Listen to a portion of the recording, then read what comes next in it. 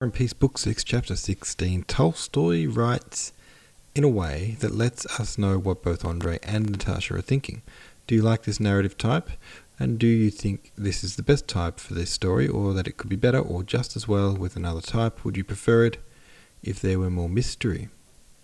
No, I think it was pretty effective. I liked how we saw, them both in the same room, wanting different things and then sort of connecting and wanting the same thing, essentially.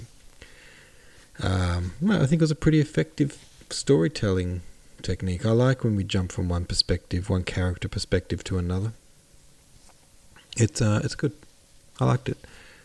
I still had, there might not have been mystery, but there was still some sort of, suspense of wondering, okay, Natasha wants to be asked to dance. Now we're with Andrei. Will he do it? And, will he, won't he kind of thing. Kept me in a bit of suspense. Also, do you think Andrei had forgotten about his initial feelings with Natasha? Will he forget again after this meeting, or do you think it will go somewhere? M-C says, Tolstoy giving us both Natasha and Andrei's perspective is a yummy benefit of an omniscient narrator. As the reader, we know that they're both what they're both thinking and feeling, but they don't know what each other are thinking. Such fun. It's a classic romantic comedy setup. It was effective. I do like it.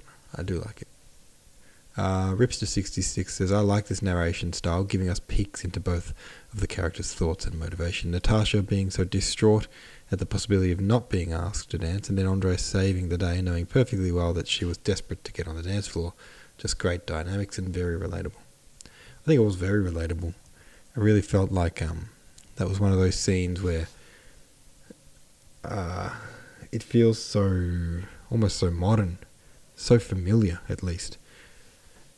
Fragrant Squirrel says, I'm in the same camp as you all and liked knowing both perspectives of Andrei and Natasha. I am also shocked that he likes dancing. Yeah, that does seem weird for Andrei, now that you say it. It feels out of character for him, but I like that he does like dancing and that he asked Natasha. Especially that it was like, he didn't want to be talking about politics, he wanted to be dancing. I was like, Andrei, really? He loves politics.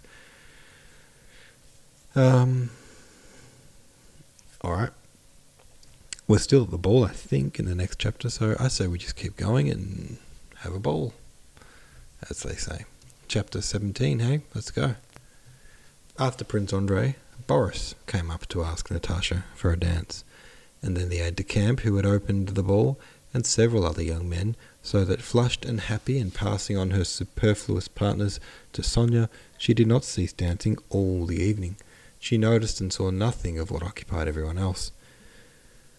Not only did she fail to notice that the Emperor talked a long time with the French ambassador and how particularly gracious he was to a certain lady, or that Prince so-and-so and so-and-so did and said this and that Helena had great success and was honoured by the special attention of so-and-so, but she did not even see the Emperor and only noticed that he had gone because the ball became livelier after his departure. For one of the merry cotillions before supper, Prince Andrei was again her partner. He reminded her of their first encounter in the Otradnoe Avenue, and how she had been unable to sleep that moonlit night, and told her how he had involuntarily overheard her. Natasha blushed at that recollection and tried to excuse herself as if there had been something to be ashamed of in what Prince Andrei had overheard. Like all men who have grown up in society, Prince Andrei liked meeting someone there not of the conventional society stamp. And such was Natasha, with her surprise, her delight, her shyness, and even her mistakes in speaking French. With her he behaved with special care and tenderness, sitting beside her and talking of the simplest and most unimportant matters. He admired her shy grace. In the middle of the cotillion, having completed one of the figures, Natasha, still out of breath, was returning to her seat when another dancer chose her. She was tired and panting and evidently thought of declining, but immediately put her hand gaily on the man's shoulder, smiling at Prince Andrei. I'd be glad to sit beside you and rest. I'm tired, but you see how they keep asking me, and I'm glad of it. I'm happy and I love everybody, and you and I understand it all. And much, much more was said in her smile. When her partner left her, Natasha ran across the room to choose two ladies for the figure. If she goes to her cousin first and then to another lady, she will be my wife, said Prince Andrei to himself, quite to his own surprise as he watched her. She did go first to her cousin. What rubbish sometimes enters one's head, thought Prince Andrei. But what is certain is that that girl is so charming, so original, that she won't be dancing here a month before she will be married. Such as she are rare here, he thought, as Natasha, readjusting a rose that was slipping on her bodice, settled herself beside him. When the cotillion was over, the old count in his blue coat came up to the dancers. He invited Prince Andrei to come and see them, and asked his daughter whether she was enjoying herself. Natasha did not answer at once, but only looked up with a smile that said reproachfully, "How can you ask such a question?"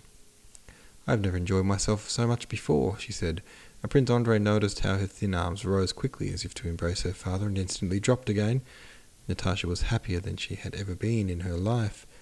She was at that height of bliss when one becomes completely kind and good and does not believe in the possibility of evil, unhappiness, or sorrow. At that ball, Pierre for the first time felt humiliated by the position his wife occupied in court circles. He was gloomy and absent-minded. A deep furrow ran across his forehead, and standing by a window he stared over his spectacles, seeing no one. On her way to supper, Natasha passed him. Pierre's gloomy, unhappy look struck her. She stopped in front of him. She wished to help him, to bestow on him the superabundance of her own happiness. "How delightful it is, Count," said she, "isn't it?" Pierre smiled absent-mindedly, evidently not grasping what she said. "Yes, I am very glad," he said. "How can people be dissatisfied with anything?" thought Natasha, "especially such a capital fellow as Bezukov." In Natasha's eyes, all the people at the ball alike were good, kind, splendid people, loving one another, none of them capable of injuring one another, and so they ought all to be happy. All right, there we go, another chapter down. I think Natasha might be a bit high on life right now, and good on her. Have your say about the chapter. Thanks for listening. I'll see you tomorrow.